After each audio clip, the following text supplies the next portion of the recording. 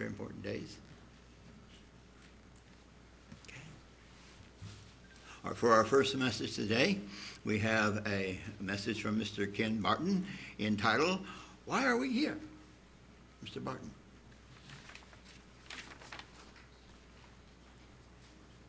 Thank you, Bridge.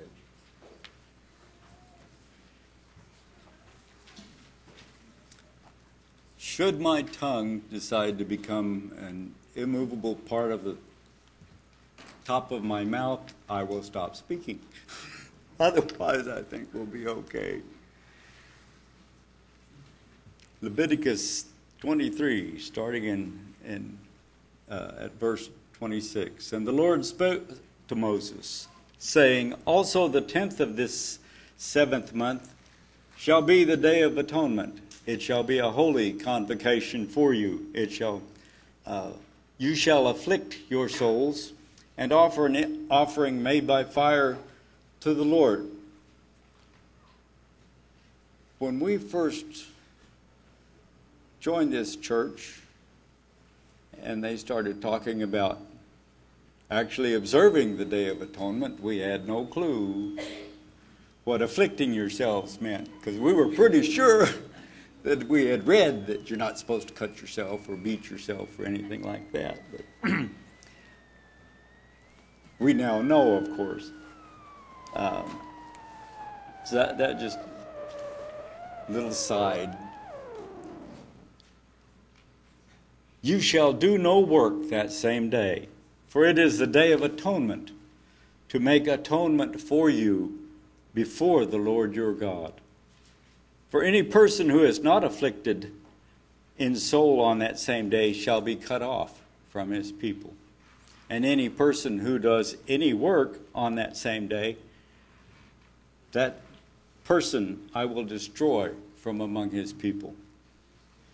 You shall do no manner of work. It shall be a statute forever throughout your generations in all your dwellings.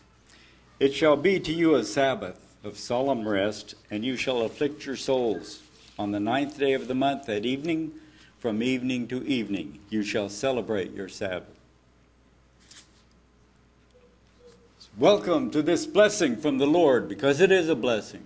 We know He still cares. We know He's still there. We know He is God. Israelites, if they had not done this, could not be God's people. Notice verse 29, it said, anyone who refused to fast on this day had to be separated from the people. And anyone who worked would be destroyed by God. Not an empty threat. Leviticus 16:1 starts, "Now the Lord spoke to Moses after the death of the two sons of Aaron, when they offered profane fire before the Lord and died." This refers to Leviticus 10, a chapter mainly concerned with the death of Aaron's two sons while offering incense to the Lord. How did they die, some may ask? They created their own incense, and they put it in their censers and lit it with strange fire, not fire from the altar. That fire on the altar, God had started. That fire was never allowed to go out because that fire was from God. It was holy fire.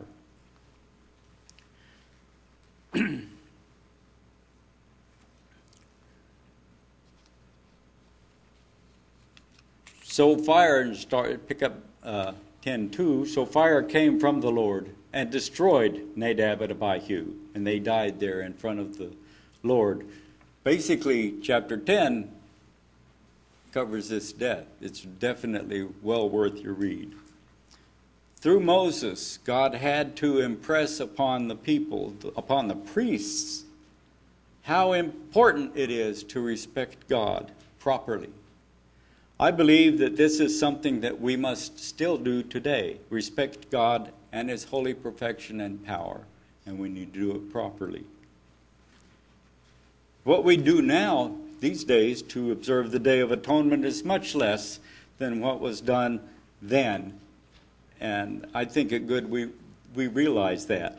During Old Testament times, under the Old Covenant, Jesus had not paid the price yet for our sins. He had not atoned for our sins. So they had to sacrifice animals to the Lord God every year on atonement. And that would roll back the sins of the people. They weren't actually paid for, they were just rolled back. And it had to be done exactly right, or the chief priest would die. That's why they had a cord around his ankle that went out the front of the tabernacle. He had bells on so that while he was moving around, he would make noise and they could tell that there was still activity. If that stopped, and they called for him and he did not answer, they would have to drag him out. They could not go in there or they too would be dead.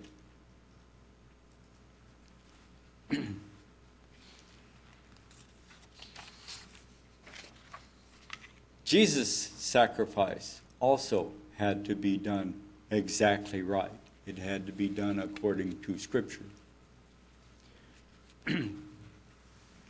If he had not been successful in doing that, we would not have redemption possible, would we?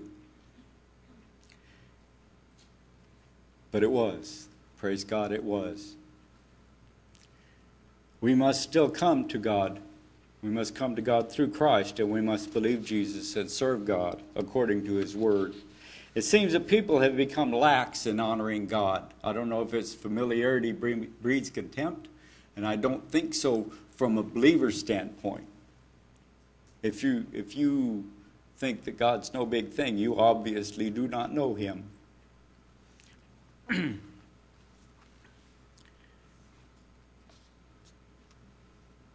Jesus is our only hope for redemption, for salvation.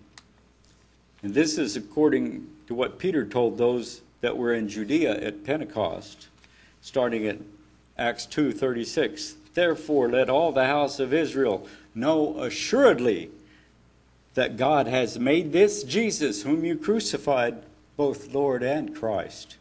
Now, when they heard this, they were cut to the heart, and said to Peter and the rest of the apostles, Men and brethren, what shall we do? Then Peter said to them, Repent, and let every one of you be baptized in the name of Jesus Christ for the remission of sins, and you shall receive the gift of the Holy Spirit. For the promise is to you, and to your children, and to all who are afar off, as many as the Lord our God will call. Did you guys catch that? God promised everybody that if we do those things, we shall receive the gift of the Holy Spirit of God.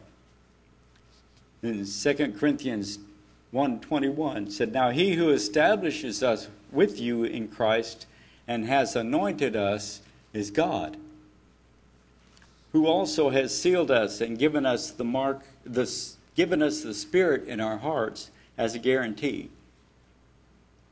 A guarantee, a marker. We are redeemed, and God has given us a marker, placed a marker in us, showing that we are his.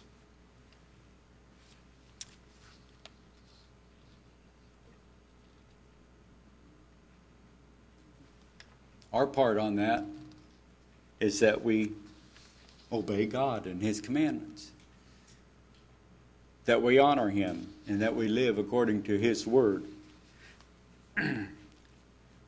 Moving on to chapter 5, verse 1. For we know that if our earthly house, this tent, is destroyed, we have a building from God, a house not made with hands, eternal in the heavens. For in this we groan, earnestly desiring to be clothed with our habitation which is from heaven. If indeed, having been clothed, we shall not be found naked. For we who are in this tent groan, being burdened, not because we want to be unclothed, but further clothed, that mortality would be swallowed up by life. Now he who has prepared us for this very thing is God, who has also given us the Spirit as a guarantee. That's the reason we're here, obeying God's word. Without Jesus' crucifixion and resurrection, we would have no hope. But we do have hope, don't we? We have absolute hope in Christ Jesus if we believe in him and live according to his word.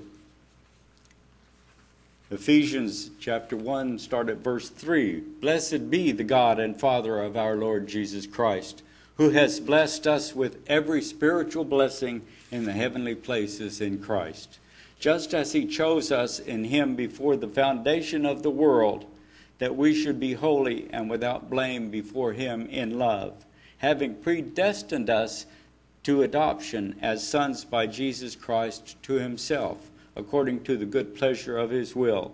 I'm not reading that. I'm not going to start a discourse on predestination. To the praise of the glory of his grace, by which he made us acceptable in the beloved.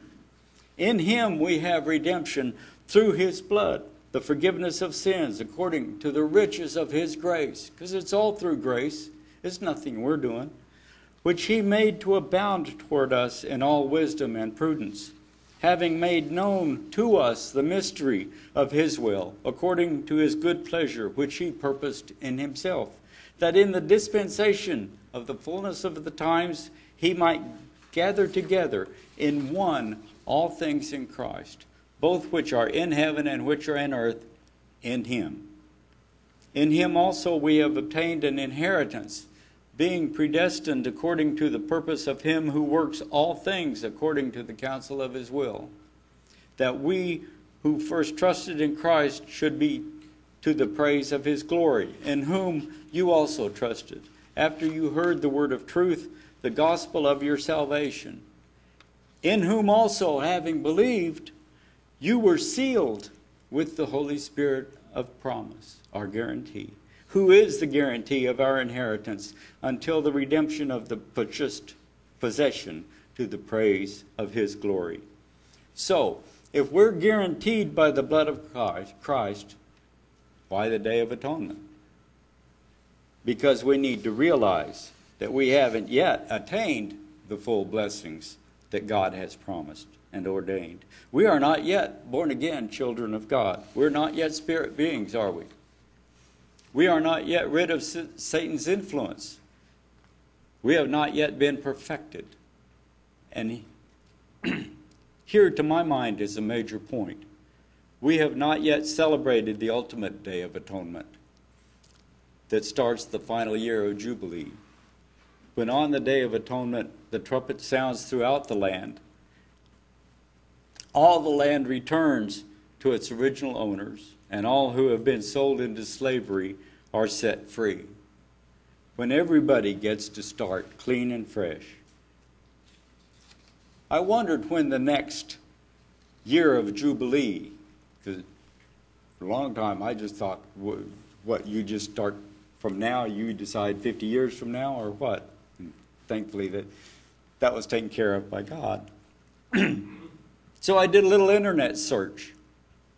One site, www.chabac, I believe, chabac.org, has this year 5,782 on the Jewish calendar, or September 7th, 2021 through September 26th, 2022 as the year.